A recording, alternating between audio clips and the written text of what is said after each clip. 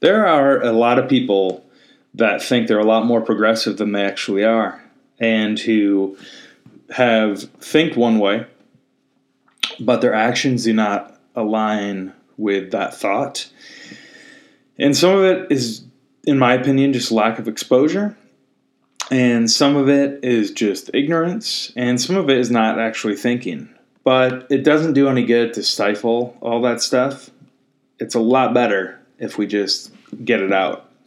That's what the Unwoke podcast is all about. It's about a chance to check yourself, to think about your own stuff, and then hopefully treat the world better.